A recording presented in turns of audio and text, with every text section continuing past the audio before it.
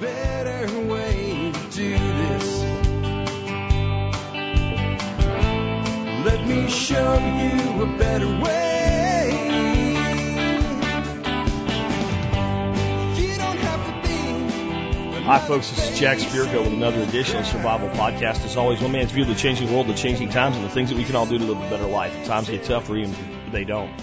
Today is May the 7th, 2013, and this is episode 1125 of the Survival Podcast. And we're going to have a good one today. We're going to do a listener feedback show. But before we take your questions, I'm going to do about 20 minutes with Rob Gray from AOCS and Mulligan Mint. There's two reasons we're having Rob on today. One is going to be that he'd like to just speak a little bit about the issues with delivery, on how he feels he let this audience down, and basically apologize to you guys, tell you what he's done to make it right. Clear the air a little bit on the Chris Dwayne issue, and his basic statement about that is we're just going to do what we're obligated to do from our side of the partnership, and we're willing to talk to Chris when he wants to come back to the table and be an adult. So that's the summary of what you're going to hear on that, and I completely agree with that. And then we're going to get into your questions and feedback. Also, though, I'm having Rob on because something very big is happening tomorrow, but really that means midnight tonight. The Sentinel is coming, the Sentinel coin. There'll be more stuff coming on that on the blog today and some other things, and a lot of stuff going on about the release of this coin. We're really excited about it, and we'll tell you more about that. But we are releasing a limited edition Sentinel coin, which will have the backside be the ant, the beautiful ant with the Cogito Ergo Sum Formica slogan. There'll only be 1,000 of those, and those are a proof edition, limited edition coin. And then there is the main production run, which is going to have an incredible backside. It's available now to see at tspmin.com. We're going to talk about those becoming available and what the symbology is about and how we came up with them. And then I'll go into your questions. Before we do that, though, let's go ahead and take care of our sponsors. They do a lot to help take care of you. And sponsor of the day number one today is the Free State Project. Hey, do you live in a state that sucks? Get the hell out of there. Seriously, go somewhere else. That's why I set up my forum at walkingtofreedom.com, so you can find a place to go that if you lived in a stupid state like New Jersey, you might find a more free state to live in. Now, if you're from New Jersey and you live in that northeastern corridor and you don't want to leave the northeastern United States, and I did, but I can tell you there's some wonderful things about the Northeast, and you don't want to leave the Northeast, I got a suggestion.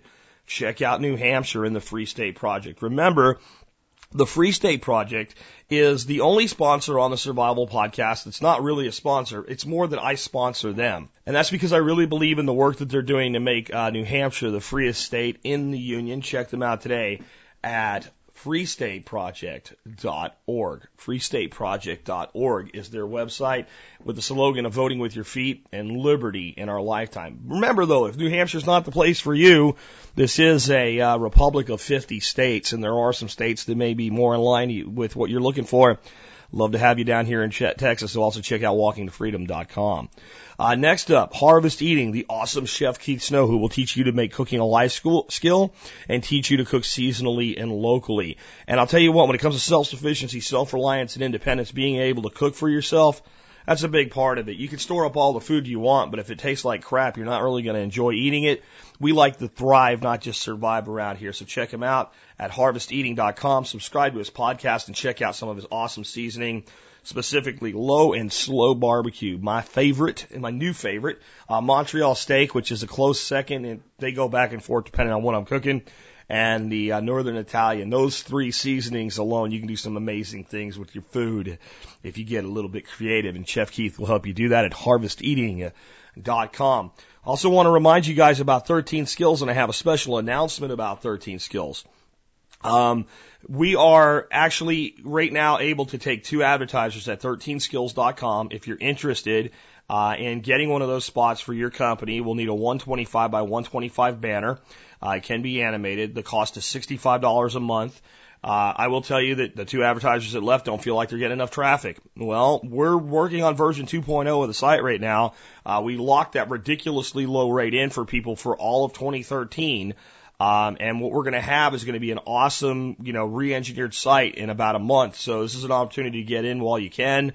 We do it by PayPal, automatic payments. You can cancel anytime. That's what the other 2 advertisers did. So if you want one of those spots, they are available. Email me at jack@thesurvivalpodcast.com and put 13 Skills in the subject line and tell me, where your company is, and we'll get you set up with one of those advertising spots. Again, this is not for the survivalpodcast.com. This is for 13skills.com. Also, TSP Gear Shop is running a sale. I put a little blurb about it on the website today. But it's a pretty good deal. Let me just read you the blurb here. The TSP Gear Shop is having a 20% off sale on some of our most popular items through May 17th. All your favorite t-shirts and many other stickers and patches you love have been reduced. Summer's almost here. Great time to stock up on t-shirts and other TSP gear. And as always, TSP Gear Shop provides free shipping within the U.S. To place your order, visit tspgear.com. So Kelly's running that sale over there, so take advantage of it between now and May 17th. Last but not least, do consider joining the Member Support Brigade. If you do that, you'll get exclusive content available only to members, and you'll help support the show at a whopping 18.3 cents an episode. Some of the discounts are really big and pay for the membership in and of themselves. And I also, for people that have served our nation and our fellow man at home or abroad, through military, law enforcement, Peace Corps, and first responders like EMTs, paramedics, and firemen, offer a service discount. Just email me with service discount in the subject line at jack@thesurvivalpodcast.com and tell me who you are and what you're doing. If you're currently doing your job, or if your prior service, who you are and what you did. Do that in 1 or 2 sentences. Don't get too elaborate. Just let me know where you're coming from, and I'll send you a discount to save you even more money on the Member Support Brigade. It's very important that you do this before, not after you join as a member, though. All right, with that said, I'm ready to get into the main topic of today's show. And it's my good fortune right now to be able to say to a good friend of mine, a man who called the United States Congress thieves to their faces, and a guy that I am very happy to call a partner and a friend, Mr. Rob Gray. Hey, Rob, man, welcome back to the Survival Podcast. Thanks a lot for having me again, Jack. It's good to be here, as always. Hey, man, we've had a lot going on. I think the whole situation with Chris Dwayne has, I think most people understand that, but you did want to just take a couple minutes to address that for this audience, because there is some cross-pollination between the two groups, and I want to give you that opportunity first, and then we can move on to, let's say, happier things. Yeah, and just remember, too, that you introduced us to Chris Dwayne, so thank you very much. Absolutely. I mean, before you even go, I want to just say something. I've had people telling me from the Chris Dwayne camp that it's not my business to speak about this, and I'm Rob's partner, and I introduced Dwayne to Rob, and I introduced Chris Dwayne to my audience. I feel very much that it's my place to speak about this because, well, I'm in the middle of it. But on your end, I think you're doing the best you can to make the best of a tough situation. So go ahead. Well, let me start by saying that I don't think Chris Dwayne is a bad guy. I think Chris got caught up right now in a coup. My sales director resigned 2 days before we were scheduled to relaunch. We had everything possible going our way. And all of a sudden, my sales director up and goes. And I think he contacted Chris, poured a little bit of gasoline on Chris's frustrations regarding lead times and some other issues that we've been working through since day one down here. But I think that you guys will all be surprised as to how this whole thing plays out. But down here at the Mint, we've come a really long way in the last 10 months. You got to remember, we only moved into this building July 1st. And back then we had, 3 gigantic coin presses from the Denver Mint, and that was it. And so everything we've done here has come so far in just the last 10 months. Some people come in here, they look around, and they just scratch their head and they wonder how it is that we've been able to do so much in such a small period of time. Other people come in here and they look around and they think we should be so much further along than we are right now. And I think that both of those people are right. The challenge we have is that we got forced into production a little bit early. And so, we've been splitting our time now between setup and production, which is a difficult balance, and it's also a dangerous balance because, there's a lot of things coming in and out still and a lot of people working in here. So it becomes a safety concern at the same time. So we've come a long way, but during that process, we've let a lot of people down. Not only in just shipping subpar product. We knew some of the stuff that went out in the early days was just garbage. I mean, it was all 1 ounce. It was all 999 fine, but it just wasn't something we were proud of. And so we let it go out the door because we were 2.5, 3 months overdue on shipping orders out. And fortunately, a lot of those things have become like collectibles on eBay now from some of the early drafts. And they're selling for, 10, 20 times what people originally paid for them, which is cool. But that wasn't really the original intent. The customers have had to wait an incredible amount of time, and some have been very patient with us and said things like, hey, take all the time we want. We know what you're doing down there. Others have filed chargebacks on credit cards, and that hurts. But it's just, we've asked for all of it. And we've lost some good partners along the way. I mean, we've had some people like yourself and Chris that have their reputations on the line to get in bed with us and endorse us and go into business with us by creating a product with us. And, that means a lot to us. It means the world, really, that people are willing to have that kind of confidence and put that trust in us. And we've lost some people, most notably Chris. I mean, I think we did some really great things for Chris. I think he did some really great things for us. And it's truly a disappointment to have seen that relationship go the way that it did. And again, I'm not entirely sure that the final chapter in that story is written, but, I think the bottom line, Jack, as you saw the other day when you stopped by, is that we're ready now. I mean, I say that, and certainly something could go wrong later today that I never planned for, never expected, never could have imagined, and it'll take us back down and put us out of business completely for the next 3 weeks. But we've come a long way. We've got all the right equipment in here. We're making our blanks in-house now. We've got an amazing partnership. Again, that we really haven't fully announced to the public. I think we hinted at it a little bit the other day, and I saw some questions about it on the comments on the YouTube thing about the 4.9 fine silver. Yeah, the material that comes in here, we get the assay sheets for it. We're at 99997 or better on all the material coming in because of this new partnership. And it's going to open up some other doors for us. It's going to create it's going to give us eventually an unlimited supply of silver in here, virtually unlimited supply, that we can use to put product on our shelves and to get orders out fast. And that's the position we want to be in. We want to be a huge production house that's got hundreds of thousands of ounces of silver on standby, so we can take an order from somebody, some big bullion dealer out there for 10, 50, or 100,000 ounces. So we've come a long way. I think we're ready now. We've learned a lot, and we're ready to move forward. I've been asked a lot of times about the official statement on the Chris Duane situation, and the official statement is this. Our official statement is us doing our job. We've got to fill the orders for the clients. We've done that now. Every order out the door in full. We've got to service our partnerships. We've got to take care of all the things that we said that we would do originally, and that's exactly what we're doing right now. And so it's taken us a lot longer than we expected. But I really don't need to put an official statement out there for myself or anybody else here to tell the tens of thousands of customers that we've serviced over the last few months that we did our job. They already know that, and that's all the statement we need. So yeah, and I just want to add one thing to that for people because there's a lot of people in this audience, a lot of people in Chris's audience that don't have a business background and don't maybe understand the nature of a partnership. And I don't want to talk too much more about this because we got some cool stuff to talk about today. But there was a great analogy made by one of the commenters on my blog. A business partnership is like we're going to bake cakes together. And we're going to do this, so we all agree to it. And I have a lot of people that will buy cakes. I know they'll buy cakes. And I have some sugar too, so I bring sugar and people to the party. And I make a partnership with you, Rob, and you go out and you buy 100 commercial grade ovens. You put them in, you hire a staff of bakers, you hire a delivery truck driver, and we've got everything going, and the cake's in the oven, and it starts taking longer to bake the cake than we expected the cake to take. And the first cake comes out kind of crappy. But now all the cakes are in the oven, and I, as your partner, say, this is taking too long. I want my sugar back out of the cake. That's when one side tries to leave a partnership in the middle of problems. That's exactly what's happening. I thought that was the most bringing it down to the level of the person without the business background to understand it that I've ever heard. And that's why partnerships don't work that way. Partnerships are, we go through this thing together. Now, maybe a partnership doesn't last, but then there's a way that's negotiated, and that way both partners can fulfill their obligations to everybody else that was brought into the process along the way. And that's why, I'm sure there were times during some of the problems as you guys were going through these growing pains, your staff had to be like, Jack Spirko's a dick.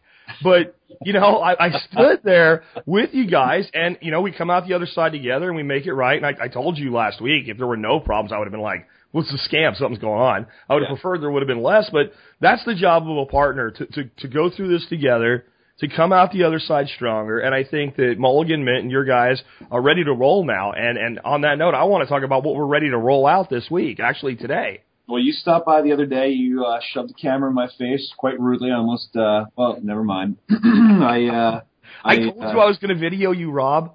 I gave you a little tour of the Mint. We took a look at some of the equipment we have here, some things that are still in the process of being set up, and we kind of ran through the whole process. Eventually, you'll get to come back and see our Columbia 360 banging out parts.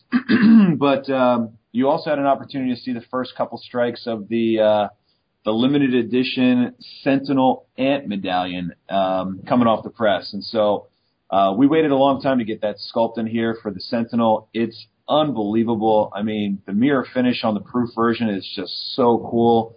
I think it's the best looking coin we've done in a long time. I know we've had some pretty good bestsellers recently, but I think this one's going to top them. And so, one of the things that we learned from our friend Chris is that, there's a huge market of collectors out there, and we want to produce a specialty piece for that market. It's not for everybody. It's going to be an expensive coin, but we're making 1,000 of these limited edition Sentinel Ant medallions in proof version. Each one of them is going to come with a certificate of authenticity that's signed by you, signed by me. It's going to come in a plastic airtight inside of a blue velvet box. So we're putting a little bit of extra effort into this because we know how much people like to collect these things and how these things get sold for ridiculous premiums on eBay in the aftermarket.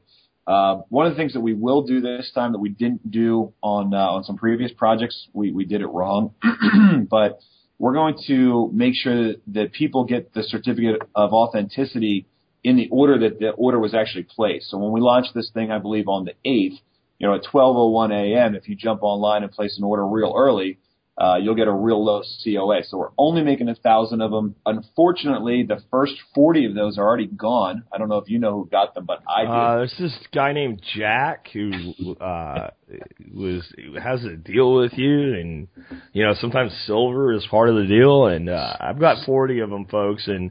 So wait a minute. Are you willing to admit to your fans out there that you're actually earning something because of your partnership with us? Yeah, I mean, it's amazing. I'm this thing called a capitalist, and I do earn a profit here. And hopefully we'll make a crap load of money on this coin. I have no problem with that because I think we've done something really, really cool here. Well, the Sentinel's been hot since we came up with it last year, and now we put it into a coin. And your artist, I mean, it was my design, but your artist made it into something that there's no way that my team, I think, could have ever come up with, the way that they took that design and expanded it. And things like the kind of, it's almost like a jewel facet cutting of the feathers into the wings on the wreath are just gorgeous. Well, Heidi Wasweed is an amazing sculptress. She she takes the things that we give her and then she gives it her own flair. And she does an incredible job. So we're excited to see that come out. Some of our partners, unfortunately, aren't willing to admit that they actually got some sort of value because of the relationship with us, and that's okay. But the bottom line is we look forward to making you some more money with this thing here to help your efforts and your cause. We look forward to making some profit for ourselves to continue all the great things we're doing down here.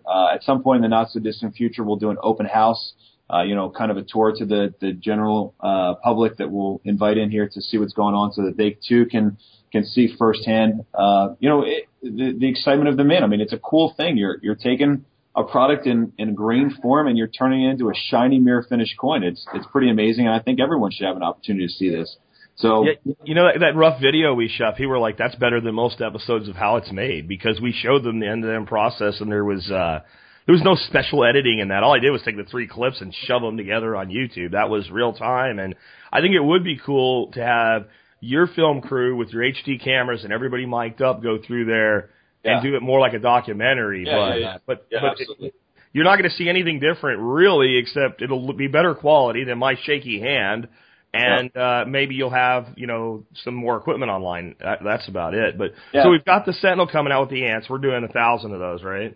We're doing 1,000 of those, and on the same day, we're also releasing the BU version of the Sentinel with the brand new shield reverse. I think we actually have made public those pictures, so if you go to tspmint.com right now, you'll be able to see the photoreal mock-up of the official Sentinel medallion, which is also releasing on the 8th. So feel free to get your early orders in early. We're limiting the limited edition coin to 5 per order. So unfortunately, we know that there are going to be a lot of people out there that want to get their hands on these, and we'd like to limit it to 5 per person on that, or per order. I don't know if we have any mechanism in place to make it 5 per person, but we're definitely doing 5 per order on that. So well, I'd like to ask the audience to please, we do a lot of stuff around here on what I call an honor system. We run contests on the honor system. If you guys email me and say, like, we had just a recent launch with a partner that was doing an online course. It was a huge discount for MSB members. I had people that wanted to pay by silver, and they said, I've mailed my silver, but I'm afraid the offer will be over. And I've set your account up early and said, I just trust that you're sending the silver, so go ahead and get your discount. I would just like to personally ask that, don't make our job harder with this. We say a limit of 5. I mean, if you do the math on that, there's a limited, if everybody buys 5, there's a limited number of people there that can, even own one. It would only be 200 people, and I expect that some people will buy 1 or 2. Let's try to do this with some ethics, guys, and, don't place double orders. I'm just going to ask you guys that flat out.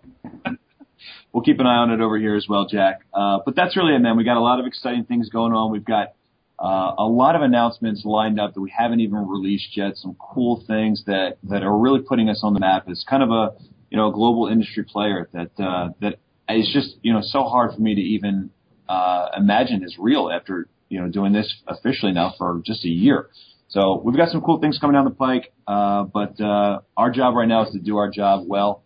To ship a quality product. I mean, I showed you all the quality control stuff that we had, and we've just added that in the last 4 weeks now. So we've come a long way. We've got a long way to go, and we're looking for our fans and supporters out there to give us a vote of confidence by voting with their wallet. So if you believe in us and you like what we're doing, what we stand for, then pick up a couple of the limited edition Sentinels or some of the BU rounds, which are a little less expensive, and give us an opportunity to show you what we really can do now that we're fully online.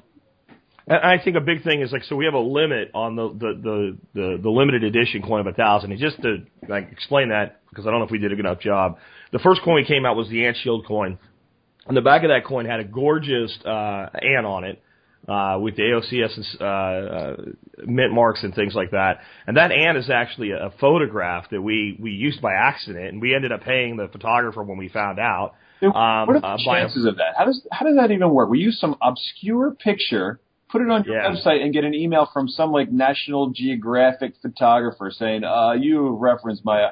I mean, it's just really incredible that information travels so quickly across the internet that... Well, even though he works for Nat Geo, he is not some super, rich photographer like Ansel Adams or something like that. This is a guy like you and me, a small business guy trying to make a living. And in the photography industry, once you put information online, it can be replicated and distributed. So to protect his copyrights of his images, specifically his published images, he runs some kind of software, and he found it. And I was like, first of all, I was like, dude, you're full of crap. It's a picture of an ant, and we rendered it into this sculpt. And then he sent me the picture, and even the antenna lined up and all. So you got this amazing, photograph that rendered the ant image on the rear. That was on the first coin. And we decided, since we had the front of the Sentinel coin die in before we got the backside, we decided we'll go ahead and run 1,000 with the old reverse, right, and the new obverse. And it's an amazing coin. And like we said, there'll only be 1,000 of those. The new coin with the let's call it the production run back.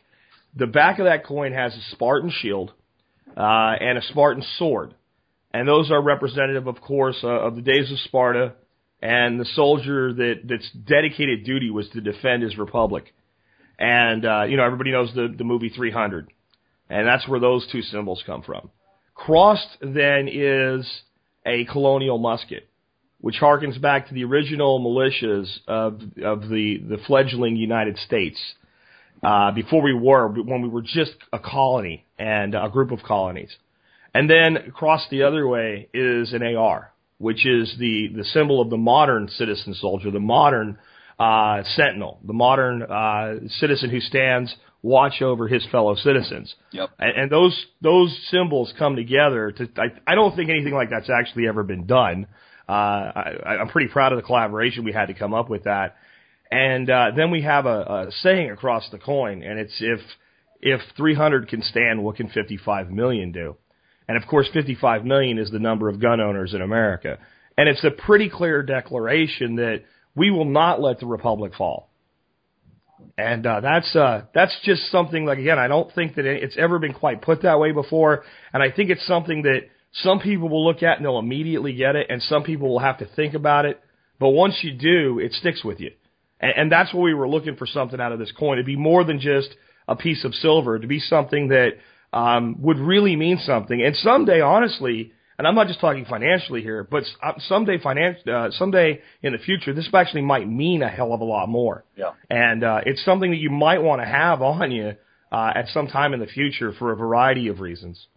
Yeah, of course. Well, we're happy to release this one and continue our partnership with you and the Survival Podcast. We've got a couple of challenges we're working through over here right now. We're only accepting payment by check because we've had so much drama with PayPal and credit card processing. And so that gives us the ability to fill our orders here in a 10 to 14 day period. And that's what our customers and your customers should expect. So thanks again for everything, Jack. It means the world to me that you came down here to check it out and to give me your feedback. And I'm sure the next time you come down here, 3-6 months, it's going to be a totally different place than it is right now. Onward and upward. Here we go. Yeah, one more thing I want you to talk about before I let you go there, Rob, is pricing. People are like, hey, you guys jacked your pricing up. We really didn't. We just, on the limited edition proofs, obviously, there's a premium we place on those because that's part of a limited edition proof. But on the Brilliant Uncirculated, there's a good price break for people at 5 coins and up, right? Yeah, one of the things I got to double check is what we're actually doing for the MSB members, because we increased the premium from $2.99 over spot to $5.99 over spot for 1 to 4 coins. So we found that the average or the median or mean, I can't remember which one it is, but the average order volume is 7 to 10 pieces, and so this doesn't affect most of the customers. I think like 80% of the people buy at least 7 coins. And so for smaller orders, it's just a lot of handling that we have to do, and so we added a couple extra dollars on top of that. So if you want to get that same $2.99 premium for the standard BU medallion, grab 5 of them. I'll double check to make sure that discount for the MSB members is still there, and that may even take it down to $1.99 for any quantity, and I'll double check that, and we can update later on exactly what that discount code does. But the discount code still does work, so if you're not yet an MSB member, jump in now, get the code, and save a couple bucks on some really cool silver. Yeah, I mean, if you're going to buy a bunch of coins, like a few of you guys did, and please do that again, it might pay for your membership a couple times over, honestly. It's awesome when you see somebody order that, huge orders like that, and I think this is going to be one to do that with. Again, we're going to be releasing the limited edition Ant reverse along with the Sentinel on the front, and then what we'll call it a production run Brilliant Uncirculated with the shield and all the symbology on the back. And in the future, we'll have a special proof run of that shield version of the coin as well. We will. And Rob, thank you for being here with us today. Yeah, just remember on the sales go live for the limited edition medallion on the 8th at 12:01 a.m. So very early in the morning on this coming Wednesday. The first 40 certificates of authenticity are already spoken for. But if you want to get a low number, jump in real early, and we will honor them in the order those orders came in. Awesome. And again, limit of 5 on those. And Rob, thanks for being with us today. My pleasure. Thanks, Jack. Well, it was great having Rob on the show. I hope you guys really like the Sentinel. We put a lot of work into it, a lot of time, a lot of effort. Like I said, I'll put out some more kind of teaser stuff on it today, but at midnight, you will be able to buy them if you want to stay up to do it. And I'll tell you, you're going to have no problem ordering the ones with the shield and the sword and the musket, the regular run of those in quantity. But if you're going to want one of the 1,000 limited edition with the ants on it, you may want to stay up. I don't know that we'll sell them all out overnight, but we might. And I did insist that we put a limit of 5 per customer. I actually thought about limiting it more than that, but I don't know if a person wants 5 of them and wants to spend the money on them, that's fine. Before anybody gets in the comments saying, I can't believe it's $20 over spot or some nonsense like that, let me just head you off right now. I don't want to hear it. This is a limited edition run of 1,000 coins. If you don't want one, don't buy one. I can't be more upfront about it than that. We're telling you the cost. We're telling you why the cost is there. We're guaranteeing a limited edition run of 1,000. We're putting the coins in a capsule, in a jewel box, sending them with a foiled certificate of authenticity, and guaranteeing a limited run of 1,000. That's a very low run of any coin. And It takes a lot to do a run like that. It takes a lot to put something out like that. And if you want to buy silver in line with the market price and you don't want to put collector value into the equation, please consider one of the other designs. Consider the brilliant uncirculated version with the sword and the shield and the musket and the AR on the back. And if you buy those in quantities of 5 or more, they're as competitive as anything on the market, especially if you're an MSB member. So we have options for everybody. And and I'll tell you what's rubbed me the wrong way. It's not even anything to do with silver. It's the recent release of Jeff Lawton's PDC and having people upset that it's not free. I really invite you guys to look at the video I did with Rob, where I went down to the mint and really look at the cost associated with creating these things. And I'll tell you flat out, I had a conversation with Rob about my piece of the business here, and I asked him flat out, am I taking too much? I really did. Because when I look at the cost of doing, forging your own blanks and all, it seems insurmountable, but he assured me that we have an equitable deal. And, that's where I'm coming from in this. I'm not trying to make a mint, pun intended on this. I'm trying to bring you guys really special, really unique coins. I'm trying to bring you the opportunity to have them for just a little over the spot price of silver. And please understand that the current price of silver is fake. It's been driven down through short selling. And if you go out and try to buy silver right now, it's hard to find it in quantity. It really is. There are a ton of items over at APMEX right now. Alert me when it's available. Alert me when it's available. Alert me when it's available. There are people in the industry right now paying $3 over spot to buy silver, and we're selling it at that price. So we're in a unique situation. Rob negotiated a deal to get silver in raw form and get it kind of as needed so that he's running silver from start to end on the same day that it comes in. And that's something that's difficult for resellers of things like Eagles and rounds that are in the supply chain to compete with, because they may have bought that silver 3 days ago and it may have gone down since then. I just had somebody email me and go, right now you guys are selling, if you buy 5 or more, right? Because it's hard to fill small orders. It really is. But if you buy 5 or more, you guys are selling for less than, your sponsor JM Bullion. How are you doing that? And that's how.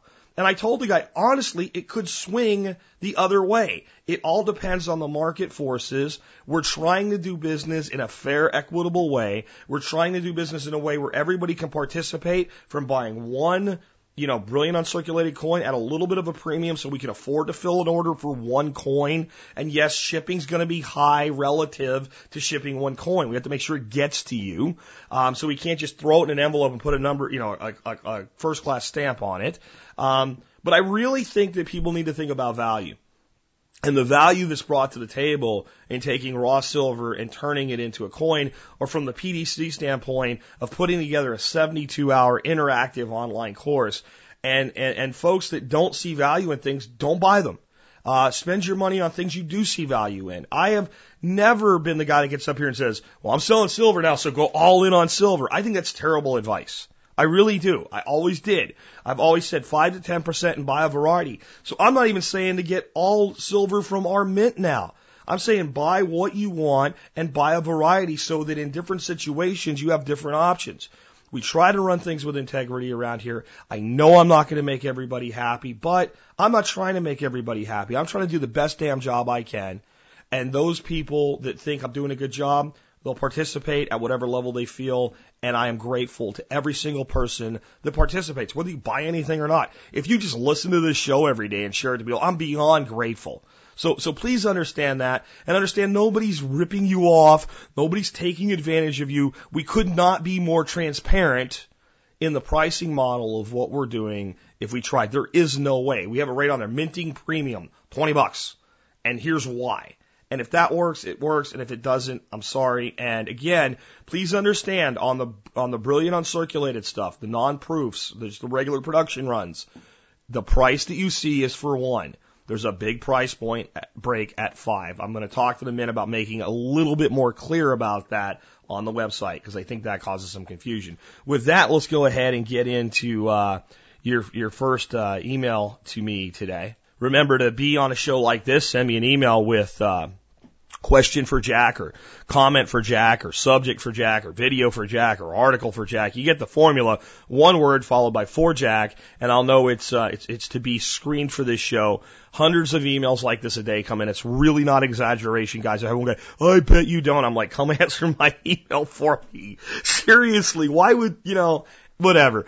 I can't get them all on the air. I try to get a bunch of them on the air every week, though. Let's see where we're going first today. Okay, so this wasn't planned. This came in this morning from Deborah, who I know from Free State Project, honestly. And if you want a reason to at least keep 5 to 10% of your wealth in hard assets like silver and gold, I really couldn't make up something like this if I tried. I really I see a lot of things coming. I see a lot of shenanigans, and I kind of am pretty good at predicting what these clowns in charge of our economy are going to do.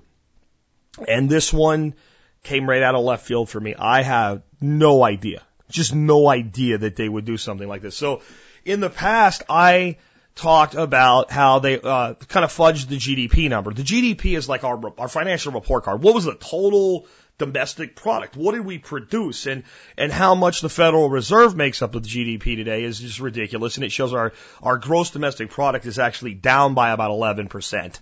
If you take the portion of the Federal Reserve that was added to it just because of its activity going up in the past few years. But they show small amounts of growth in it because they don't tell you that it, but that is activity. That is, I mean, they're actually doing this. They are producing the money. They are pumping it into the economy. It does devalue the rest of them, but it's in some ways that's real. We just don't know how big a portion it's become is the problem for the average American. Okay, that's fine.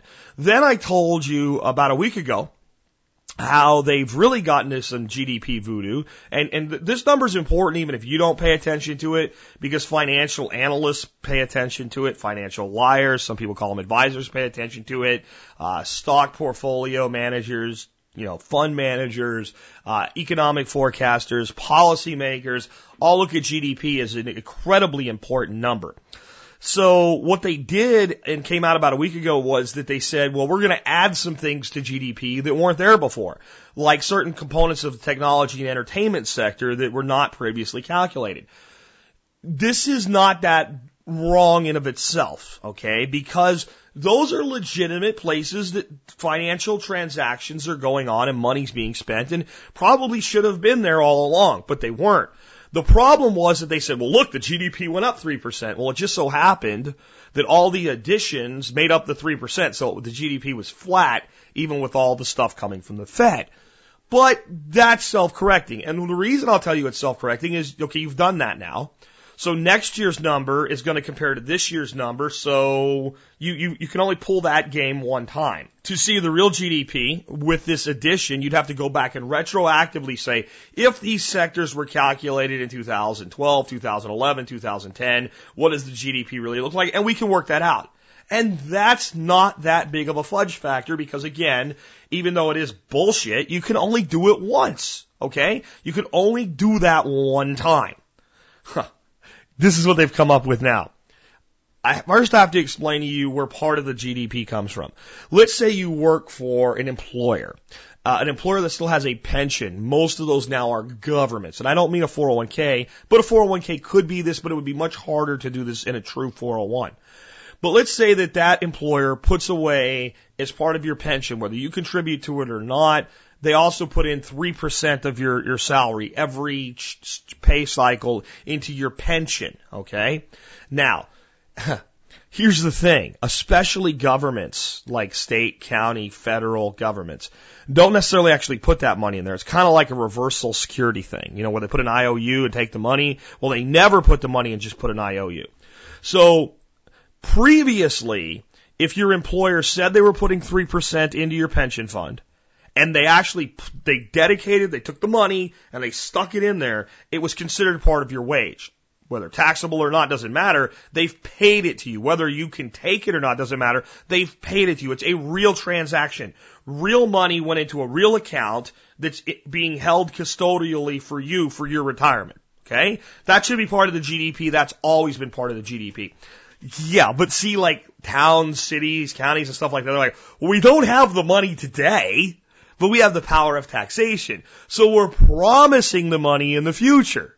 You see where most of you now have made the leap and you know where this is going, even if you haven't seen the article already. This is beyond asinine to fudge with the GDP number, which is, again, one of the most critical economic indicators of the health of our economy, or any economy, is their GDP. Okay, so let's say you work for the city of Sheboyganville, and the city of Sheboyganville puts into your account this year $5,000, okay, in your retirement. You don't get it now, but it's there. That would normally go in the GDP. But let's say Sheboyganville doesn't have $5,000. What they do is they say, well, we're promising you that $5,000 for your retirement. And we'll tax it, bond it, do something with it in 25 years when you need it. Don't worry about it. It'll be fine. That now goes in the GDP. Not the money they've actually put in the account, the money that they've promised to put into the account 25 years from now to fund your retirement goes into the GDP today. Yeah, let me read it to you.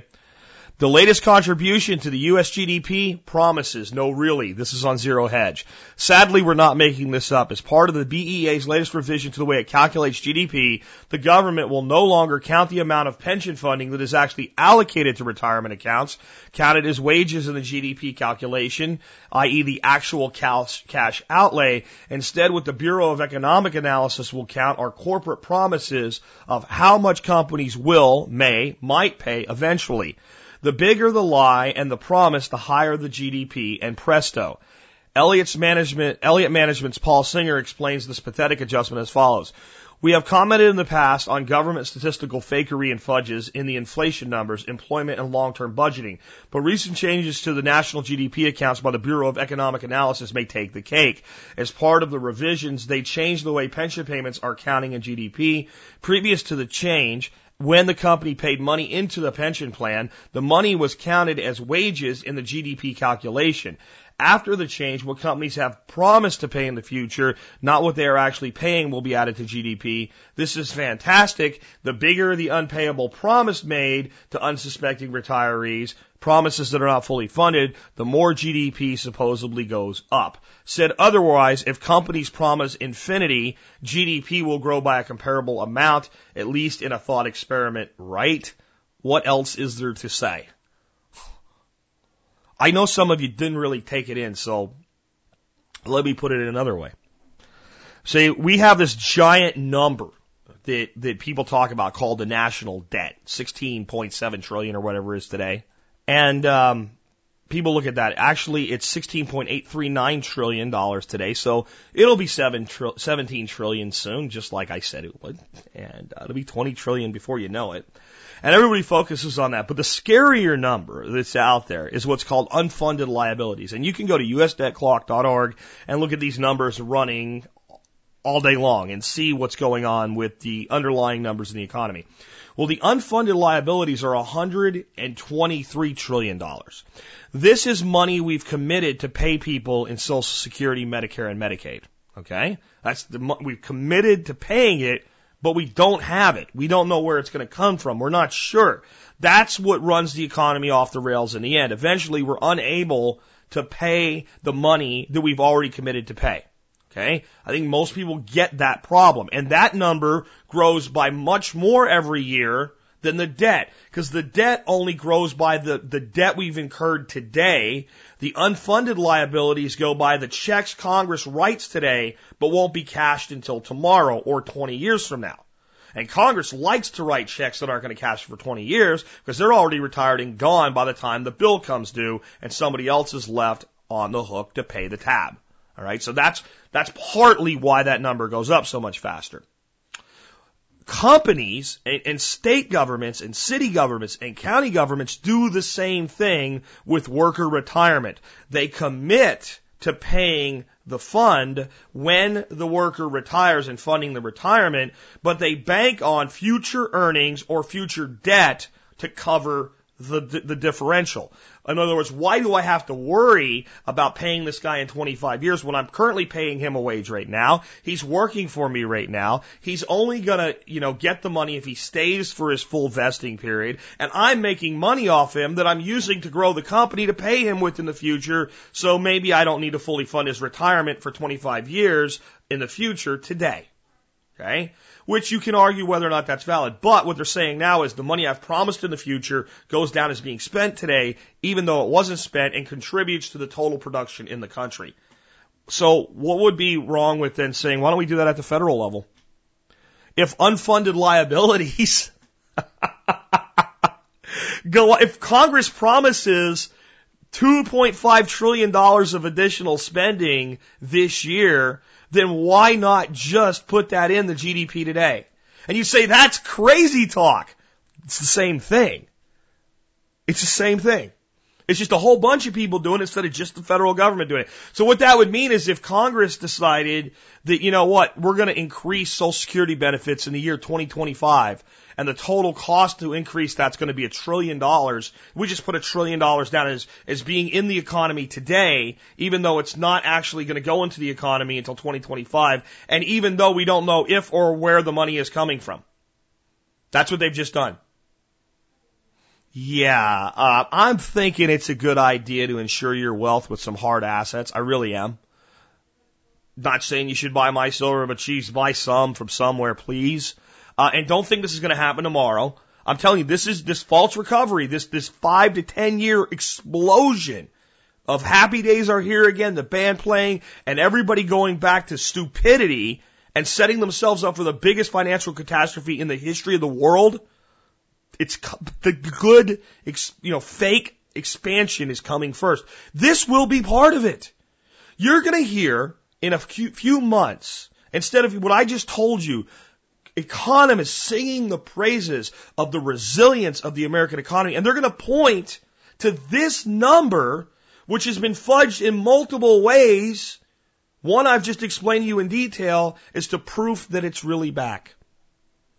Please protect yourself, folks. This is the financial chicanery. I'll put a link to the Zero Hedge article for you, but this is what's really going on behind the scenes. Hopefully I've made it clear. How about some fun facts on Illinois?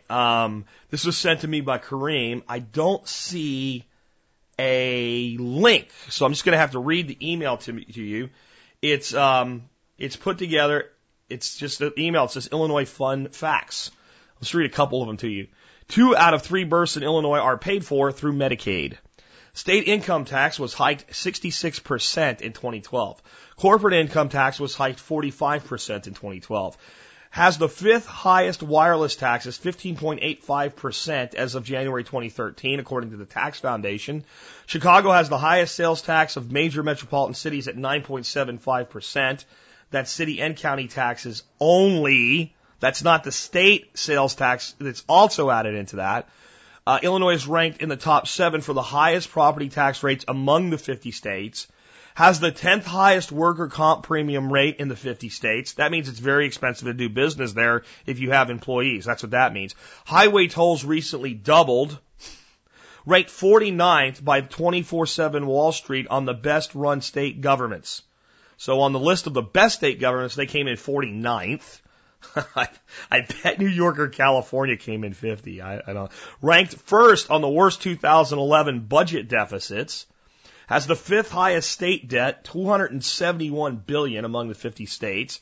Illinois state pension liability, that's that unfunded liabilities I just talked about, $96 billion. Oh, isn't that great? Isn't it great the way that dovetails? Now, when that number goes up, the unfunded liabilities that the state of Illinois has to pay its workers, the billions that are added to it will go into our GDP as though they're actual earnings and payments occurring in the U.S. economy. How cool is that? There's a perfect example of how that number gets fudged.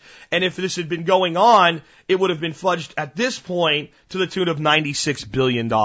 This is how you turn a problem into a solution in the government's view. You take money they can't pay and turn it into money that supposedly was spent.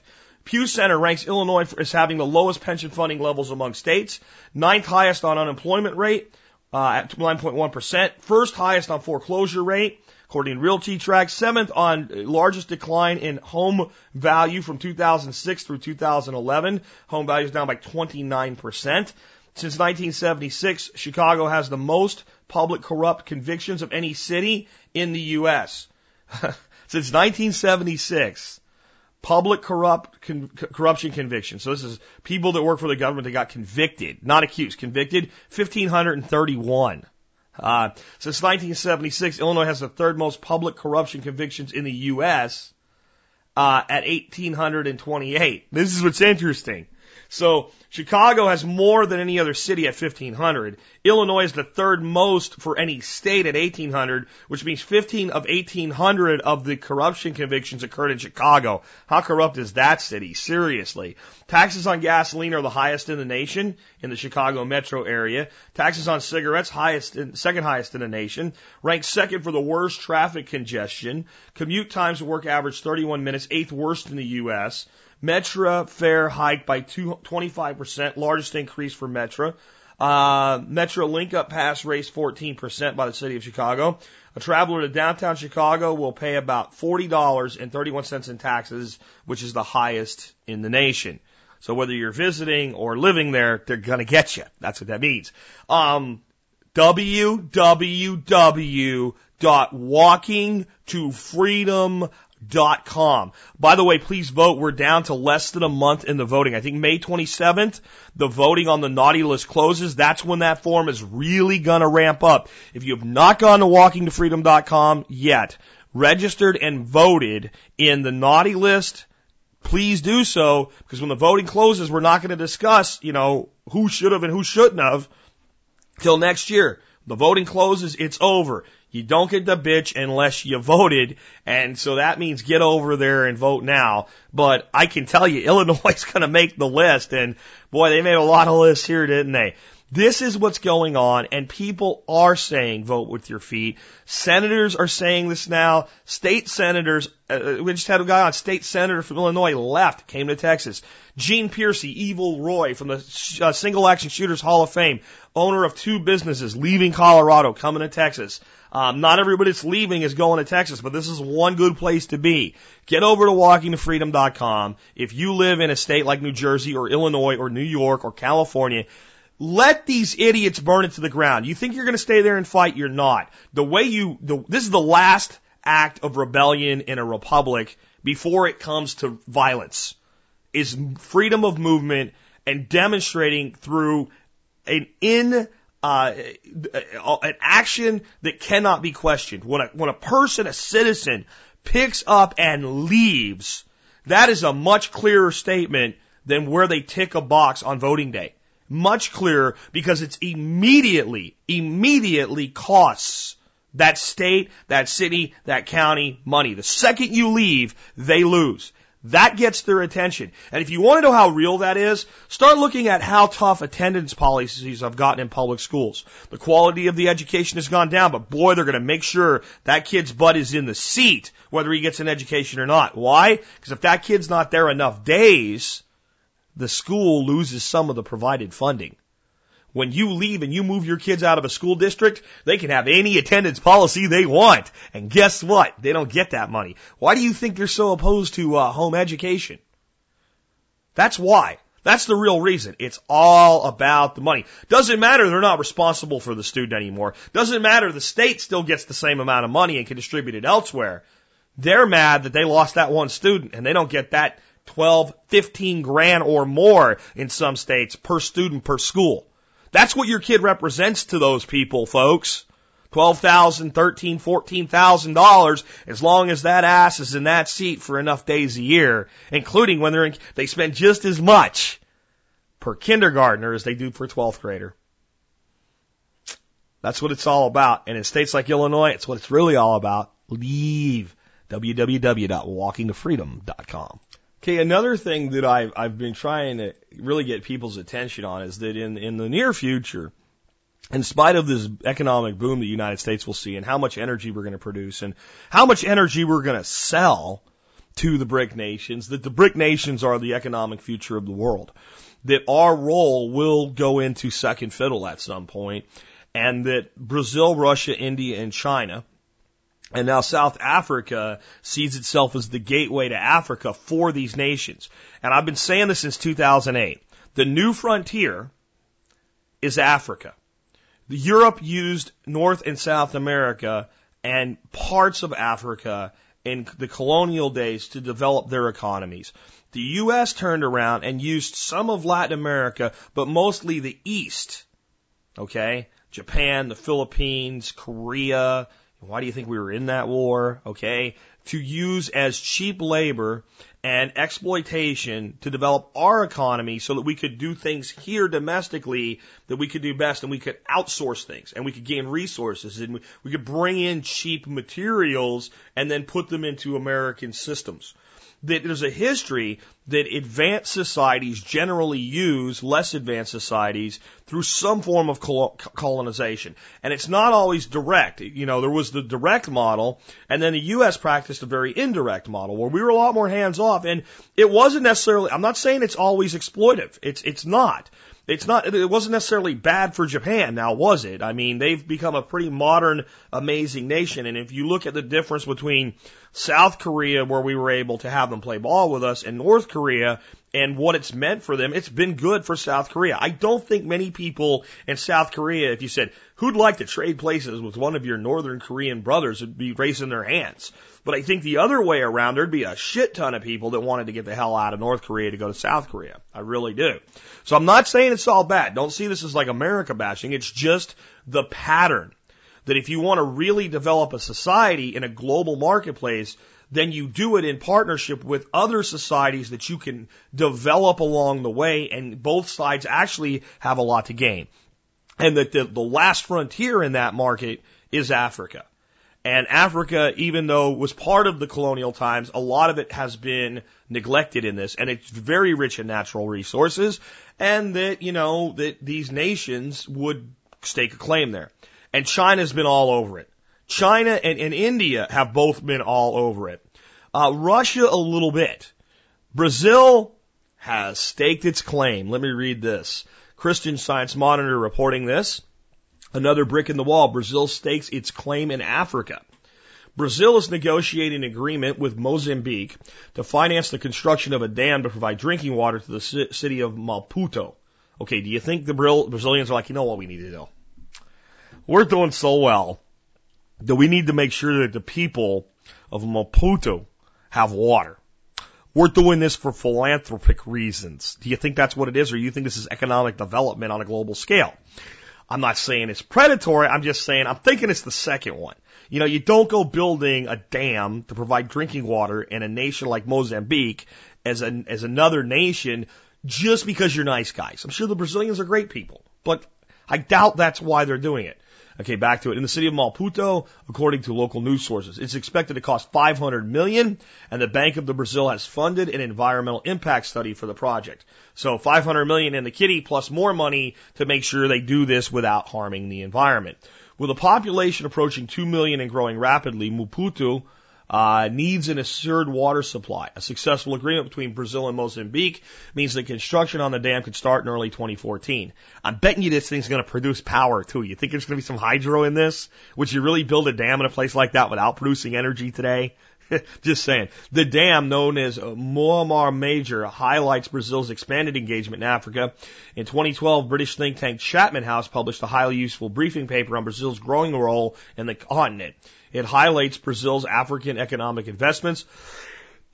Notably, its trade with Africa has increased from $4.2 billion to $27.6 billion over the past decade. That's real money, folks. That's not our fake money. Africa is potentially an important export market for Brazilian manufactured goods. So here's what you do. You want to develop more of an export economy, you go develop a nation with friendly relationships, you help them get on solid ground, you loan the money, and then they use it to buy from you. Sound familiar? China, U.S.? And a reverse role, though, right? But as Chapman House briefer highlights, Brazil sees African engagement as more than economic.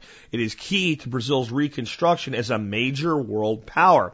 And a close South-South relations focused on Africa could help build international support for permanent UN Security Council seat for Brazil. See, Brazil wants on the UN Security Council. Those are the guys that make all the rules at the global level, and they want a seat at the table. Brazil seeks a partnership for development with an important political dimension rather than solely an economic relationship. Brazil is one of the BRICS countries, joining Russia, India, China, and South Africa in the club of major emerging economies. But Brazil's expanding role in Africa is overshadowed in the international media by China and India's larger role. So too is the role of South Africa. But Brazil's approach to Africa appears to be more broadly based, with important political and development aspects as well as economic. And there are important cultural ties between Brazil and the Lusophone Africa states such as Angola and Mozambique. Brazil also has the largest diasporous population of the African origin. Thus far, the Brazilians appear to have avoided cultural and other mistakes of the Chinese. The Brazilian relationship with Africa may prove deeper and longer lasting than that of its higher profile rivals among the BRICS. So basically what you're hearing here is not only is Brazil going in and staking a claim in Africa, they're being very, very politically correct, I guess, or culturally correct, and they're doing a very good job of it. And you're going to see the Brazilian economy becoming more and more resilient as they diversify their international commerce as part of this block of nations, the BRIC nations, which when I started reporting on this, by the way, when I started reporting on this in 2008, do you know how many people came on my blogging? If you go back and look, you see comments on it. There is no such thing as a BRIC alliance. It's not real. The media made it up. Gee, it's almost like, if you stop listening to the media and start looking at the facts on the ground, you get the whole picture a little bit faster than everybody else. It only took everybody else 3 years to figure this out. Now we're 5 years from that point, and people that really have got figured out. But yeah, 5 years ago, this doesn't even exist. There's no such thing. Yeah, okay. This does matter to you.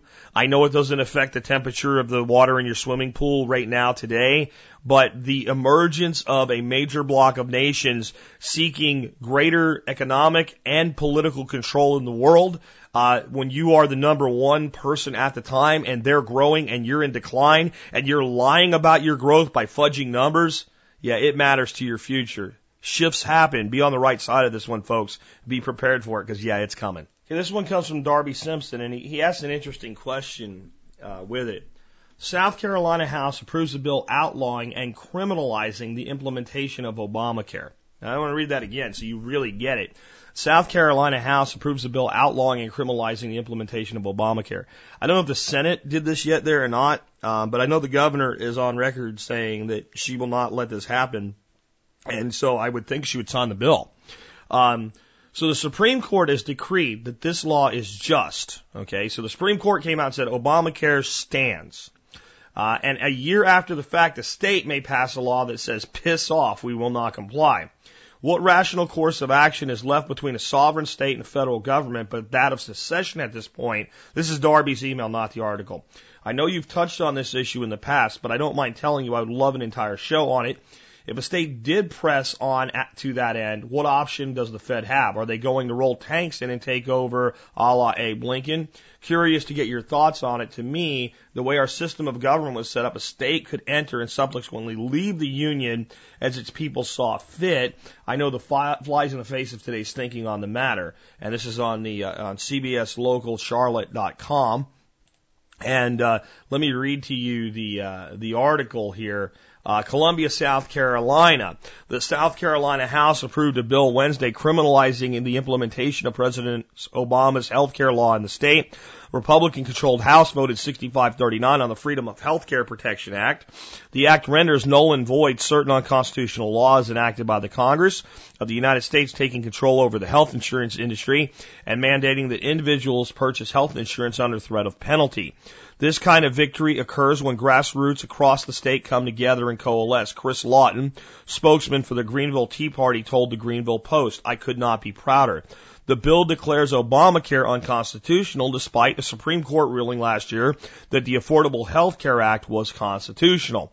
And there will be criminal penalties for anybody enforcing the law.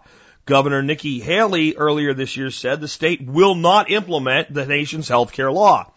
Quote, Connecticut expanded early under Obamacare and just reported a $190 million Medicaid deficit, in spite of subjecting their citizens to a massive tax increase. Gee, should Connecticut be on the naughty list, huh? Haley said during the State of the State address, California just raised taxes in part to cover their Medicaid deficit, and yet needs $350 million more to pay for Obamacare next year. That's not us. That's not South Carolina. That's making South Carolina seem pretty smart to me. On Thursday, the Senate Finance Committee refused to expand Medicare eligibility to more poor adults as part of the state budget. In a 13-10 vote, defeated Democrats attempted to insert expansion into the Senate's budget proposal for 2013-2014. The committee is crafting its spending plan this week. The proposal came a day after Democrats grilled Medicaid Director Tony Keck on his reasons for opposing the expansion under the federal health care overhaul, but senators didn't debate each other on Thursday. Senate Minority Leader Nikki Seltzer said protracted debate was unnecessary since the senators knew their positions. In other words, we already knew we were going to lose, so we didn't bother. Haley, along with House Republican, also opposed extending government health care programs to hundreds of thousands of additional poor adults. It's always poor, right? The House budget plan includes money for CREC's initiative aimed at improving health. Okay, so basically South Carolina said, hell no, we won't do it. Now, let's look at this from a purely legalistic standpoint. You now have a Supreme Court decision stating that the affordable health care law is valid, in conflict with the states saying, no, it's not. By the Constitution, the federal government has supremacy here because the Supreme Court has ruled so. So from a cut and dry legal standpoint, South Carolina doesn't have a legal leg to stand on. But that doesn't necessarily mean it works out that way now, does it? Because the federal government's telling the state to do this, and the state's saying no. Not only won't we do it, anybody that tries to do it here, we'll arrest. Well, a state is not a taxpayer like an individual, right? If you don't do what the federal government says, they'll send guys and they'll come get you, and they'll do it in a heartbeat. It's not that easy with an entire state. Yeah, Darby's right. What are they going to do? Send in the tanks? You know, if the state government says, we're just not going to do this, okay? We're not doing it. And we're not going to let you do it either. And we'll use, South Carolina has a pretty good apparatus of force of its own. And they're saying, we'll stand for, this is what I was talking about over 2 years ago when I said the words that I said with, if I wanted to save America. That it's time for the people of this nation to start at the city and the county level and use that to turn the apparatus of the state government back onto the federal government. This is it. This is how I save America right here, by letting people speak for themselves. South Carolina is saying, we don't want this. You can say that we have to do it, but we're not going to do it. You're not going to make us do it, and you're not going to do it to our citizens. Now, what does the federal government have at its disposal? Number one, money that it gives South Carolina. So it's very possible that the federal government will now turn around and say, yeah, those funds that we were going to provide you to do some other things with, yeah, we're not going to give you those. Because the first thing they're going to do is say, well, you're not getting the additional funding that we were going to provide to do the expansion. And South Carolina is going to probably say, well, since it's not enough to do the expansion, we're just not going to do the expansion, and you can shove that up your ass. And the federal government's back to, well, what do we do now? That's going to be the whip. Oh, you know that $40 billion highway grant? Yeah, you're not getting it. Will they stand when that happens? Will they stand? And will they take other means? And will South Carolina go, well, that's fine. Okay. The money that you are requiring our citizens to pay you, maybe we'll take their money and put it in escrow and just let them pay their federal income taxes to the state of North Carolina, and we'll just give you what we think you deserve at the other end of it and stand as a shield to our citizens. Where will it go from there? There's a million permutations. A state doesn't have to just do what the federal government says. Can it turn into a civil war? It did before. Things are a little bit more difficult to do that with now. Does any president want to be the president that sends M1s down the streets of Columbia? or Austin or Tallahassee or any other place where people are going to say, you know what? No, we've had enough. You're not dragging us into the hole with you. And I don't think so. And I think that when South Carolina does this, a lot of other states start going, maybe we need to do that too. And the more that do it, the quicker, the better. Because it's one thing when the federal government starts pressing South Carolina. But when they have to press South Carolina, North Carolina, Georgia, Florida, Alabama, Arkansas, Texas, Arizona, Idaho, Wyoming, Montana. I mean, I can just keep going, right? I can tell you that there's a lot of states that are saying the same thing. We're not doing this.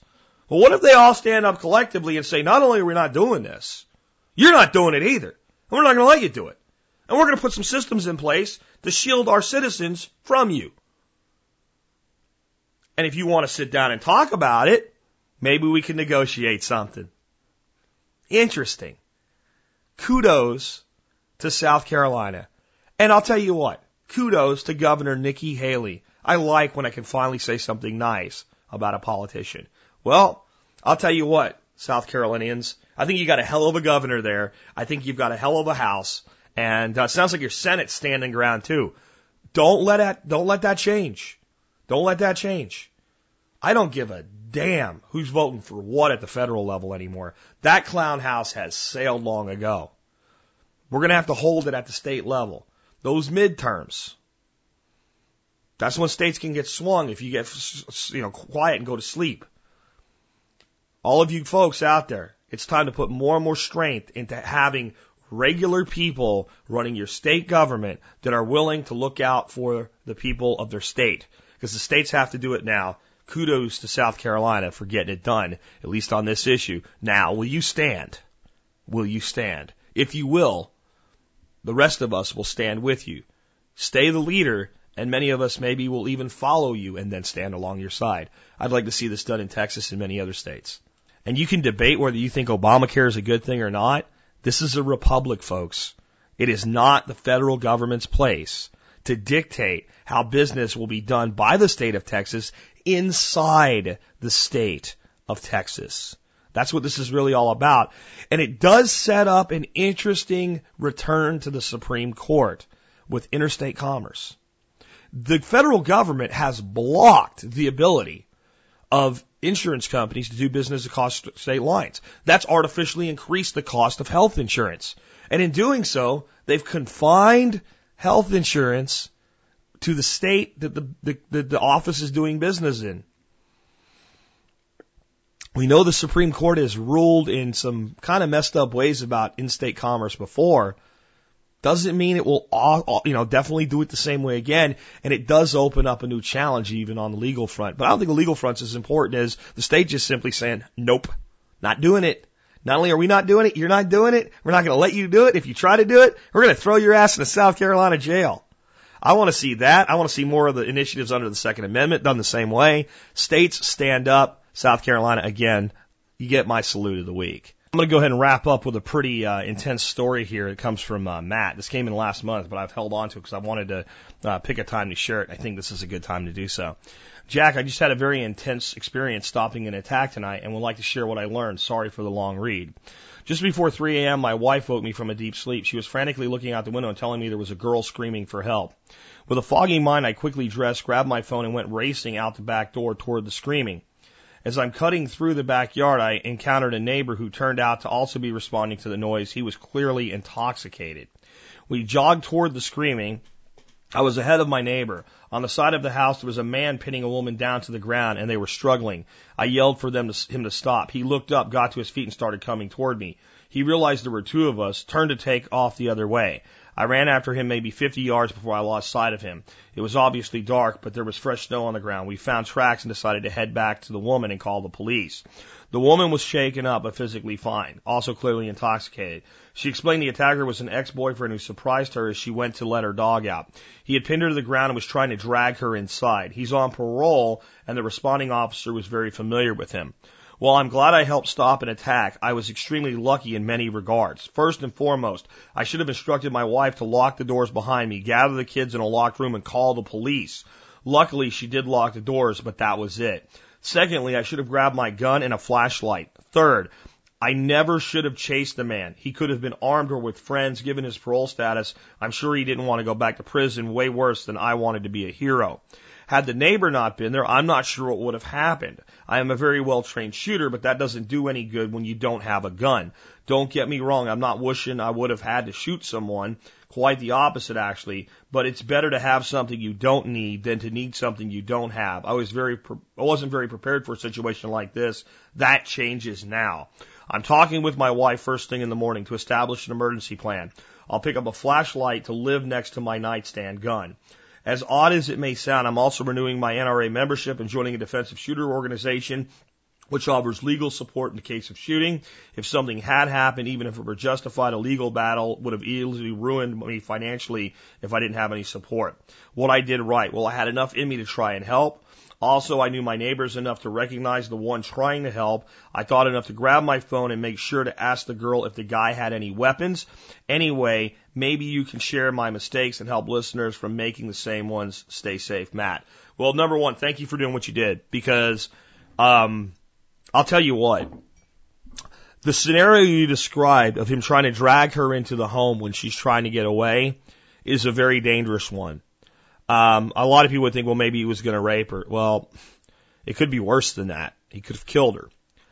There's something that happens in the mind of an attacker when they've taken this action and the victim attempts escape. They go into a panic mode sometimes, and all of a sudden they feel trapped, and they kill to avoid being arrested for basically kidnapping, assault, what have you. They freak out when they finally they don't really think about it. They just go, I'm going to grab her and I'm going to do whatever, and she's going to come back to me, or whatever's in this guy's mind. But then when she tries to escape, and I'm not saying she shouldn't try to escape, claw eyes, ladies, claw eyes, kick balls, seriously, grab, twist, scratch, whatever. Fight like your life depends on it, because it probably does. But when that happens, sometimes that attacker goes into this weird mode. This is a psychological state, and they'll kill to prevent being caught. When Matt saw this guy, and then he saw another guy saw him, at that point, that is not an option anymore, because now people know. You're not going to hide the body or something like that, and it kind of pulls you out of it. It's probably why the guy ran away. Matt running after the guy, not a good idea. Armed or not, you don't run after the guy. If you ran after the guy, then he turned on you when you shot him, in the wrong place, in the wrong time, with the wrong prosecutor. That's why'd you do that? The threat to her was, you should have been seeing to her safety, guarding her. You're not a police officer. It's not your job to go chasing somebody. So yeah, that's a mistake. But it's understandable, and it's noble, and it's morally what we should do, but legally it's a mistake. And it's also tactically a mistake, because you don't know. The same reason I tell you in a fight, never go to the ground unless you're taken there and you have no choice, because that's the point where the guy's buddy walks over and puts a knife in your kidney with no effort. Just there it is, it's done, right? Because that's how that works. Or his other buddy just walks over with a big set of steel-toed boots and pump, and your brain's on the floor. That's why you don't go to the ground, you grapplers. I swear to God, I understand the validity of the training and all, but if you end up in a street fight and you take it to the ground on purpose, you're setting yourself up to be dead. Flat out, end of story. So when you chase somebody into the darkness, you're setting that same tactical situation up. You have no idea if three of his prison buddies are out there in the dark waiting for you. Maybe they were going to go and gang rape this girl. It's not like it doesn't happen. I know it's hard to accept that, but this is some of the threats that are really out there to people. And there's the kind of people that are out there that'll do it. It's part of why we're well prepared, because if society falls apart, these people come to the surface fast. Another thing I'd say about it, had Matt carried his gun with him, let's say that guy turned on him. And let's say that guy was a badass, a big, tough badass. And he looked at him and this drunk neighbor and said, I can still beat the shit out of these two guys. I bet you when he had a 45 leveled at his beak, his attitude might have changed. And if it didn't, it's called double tap. It's dirt nap society time. especially at that distance. You know, if you're up close to somebody that's skilled hand to hand, you try to draw a weapon, they can often disarm you. It's often not very effective. But coming upon somebody inside of a house at a distance, holding someone to the ground, and you have time to draw down and say, knock it the hell off. You know, unless you're super duper special forces, and you're probably not doing that crap if you are, and you still might be dead. You're still probably dead if you try anything other than retreat at that point. And you know what? They might have caught the guy. Because if a cop points a gun at somebody and says, don't run away, a lot of times they'll run away because they know cops have certain rules of engagement. You have an armed citizen leveled at you. You know he's not supposed to shoot you, but he just might. So maybe you better lay your ass in the snow, put your hands behind your back. You tell the lady get away. I would never approach that guy either. I'm cold. Well, you stay there and be cold. You get up, I'm going to shoot you dead. Now the guy gets up and runs away. I'm not going to shoot him dead. Gets up and comes after me. He's dead. He doesn't know that, and I'd love for him to be there when the police arrived. As soon as I see the police arrive, I'm holstering, hands up. There's your guy, right? So the gun necessarily may not have been necessary, okay, to subdue the attacker. Now, I would also say this is a time for a less than lethal option. What if you'd gotten out there, right?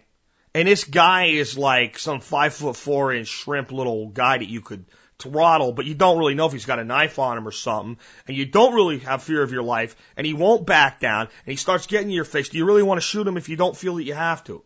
You know what? Face full of freaking Inferno from Cold Steel, he gets a little bit more compliant pretty quick, right? Or at least he withdraws. Because it's not up to us to make arrests as citizens. It's up to us to look out for the other citizens. So I think there was a lot right here and a lot wrong. And I'll tell you why the wrong happened. The wrong didn't happen because Matt's not a smart guy. The wrong didn't happen because Matt doesn't have great integrity. The wrong didn't happen because Matt didn't know what to do. See, Matt knew what to do. Just didn't do it. I mean, it's flat out. So he knows what to do and he doesn't do it. Why did it happen? No plan. See, and that's the corrective action, right? I mean, I'm talking with my wife first thing this morning to establish an emergency plan. The reason the plan didn't get executed as designed is the plan was never designed. You need a plan for things like this. What would you do? Ask yourself, run scenarios, and say, well, I'd like to have this with me. Well, then where's that going to be? So I can make sure when this occurs, I can get that, whether it's a gun, a light, a phone, to go along with me. Given that the threat may actually be to myself and my family, those doors need to be locked. The family needs to be sequestered. The spouse needs to be on the phone. The spouse can communicate better than me. My husband's out there. He's looking into the situation. He's armed. Boy, here's his cell phone number. Let me know when cops are on scene. I'll scream out the window. I'll let him know that you're there. Don't shoot my husband. He's trying to help. Okay? These all need to be thought about in advance. Because this scenario that you just heard is more likely than a zombie apocalypse to happen to you tomorrow. I hope it doesn't, but it could. And I hope, like Matt, that you're able to help that fellow citizen be a sentinel. Kudos to you, Matt, for being a sentinel in this in this situation. Next time, take your sword and your shield with you when you leave the house, though, and go out to do your duty. And with that, this has been Jack Spirko with another edition of the Survival Podcast, helping you figure out how to live that better life if times get tough, or even if they don't. In our food these days, you know it's on our TVs. Sometimes we forget we are what we eat. I don't know the answer.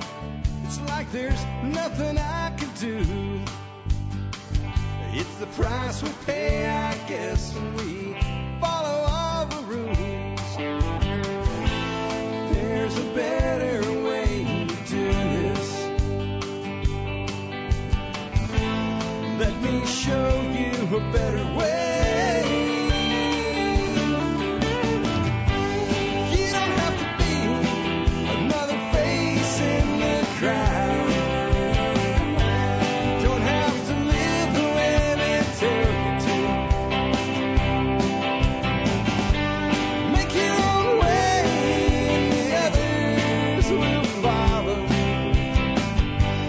Revolution is you.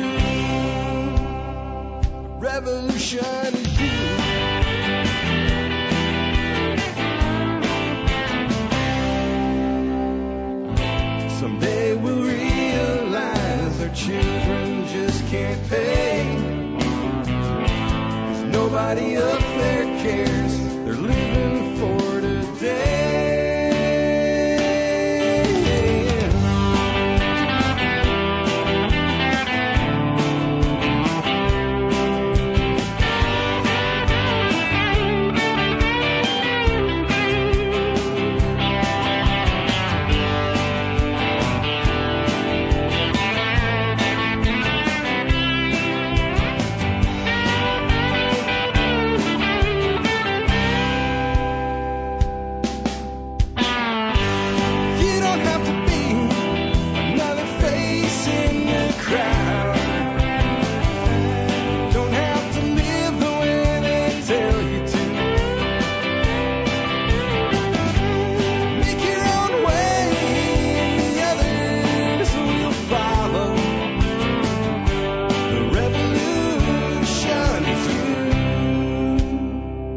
Revolution is you.